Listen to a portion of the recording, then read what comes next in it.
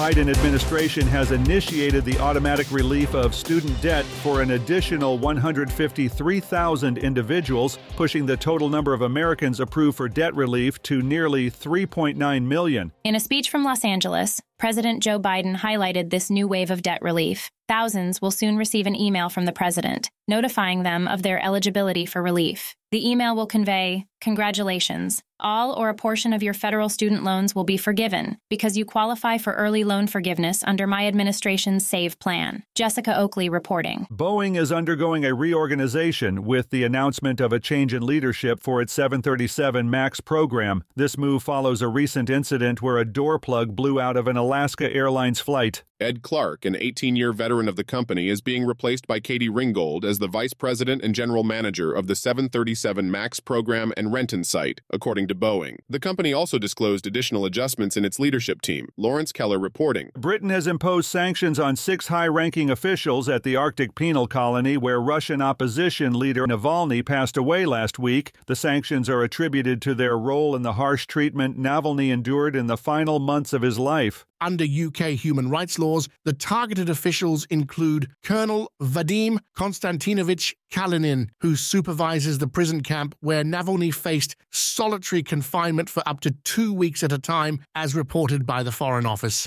Joseph Eckerson reporting. The United States has advocated for Israel's security needs as the International Court of Justice deliberates an advisory opinion on the Israeli occupation of Palestinian territories. During the third day of hearings at The Hague, U.S. State Department official Richard Visek emphasized that the court's advisory opinion should not advocate for a unilateral, immediate, and unconditional withdrawal by Israel that does not account for Israel's legitimate security needs. Paul Gomez reporting.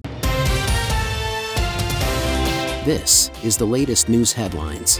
A tragic incident unfolded at a Lauderdale-by-the-Sea, Florida beach, where a young girl lost her life and her brother was hospitalized after falling into a hole they had dug in the sand on Tuesday. Sloan Mattingly, aged 7, and Maddox Mattingly, aged 9, were rescued from the sand and transported to the hospital. Sadly, the girl succumbed to her injuries at the hospital. The town of Lauderdale-by-the-Sea expressed sorrow, stating, "Our hearts are heavy in LBTS today after learning 2 children were trapped in the sand." Ann Parker reporting. Federal investigators revealed that the city of Pittsburgh's failure to adequately maintain or repair a bridge, coupled with inaction on inspection reports, led to the corrosion of the structure's steel legs, resulting in its collapse into a ravine. The city-owned Forbes Avenue Bridge collapsed on January 28, 2022, causing a bus and 4 cars to plunge about 100 feet into the Fern Hollow Creek. Another vehicle went off the East Bridge abutment, landing on its roof. While injuries occurred, fortunately, no lives were lost. Liam White reporting. Authorities in Oklahoma are probing the death of a non-binary student following a physical altercation with fellow students. Sue Benedict, the student's mother, reported that her child Nex and another student engaged in a fight with 3 older girls in the bathroom. The role of their gender identities in the altercation remains unclear. Nex had been a target of bullying from fellow students for several months, according to Sue Benedict in The Independent. Kyle Norris reporting. The potential acquisition of Discover by Capital One has the potential to establish a new mega firm, potentially reshaping the credit card industry. If approved by shareholders and regulators, the merger could position Capital One more robustly in the market, enabling the company to offer enhanced bonuses and perks, experts suggest. The potential challenge to industry leaders Visa and MasterCard might lead to innovations and fresh offerings for consumers across the industry. Jim Kender reporting. And that's the latest news headlines with Alan Edwards.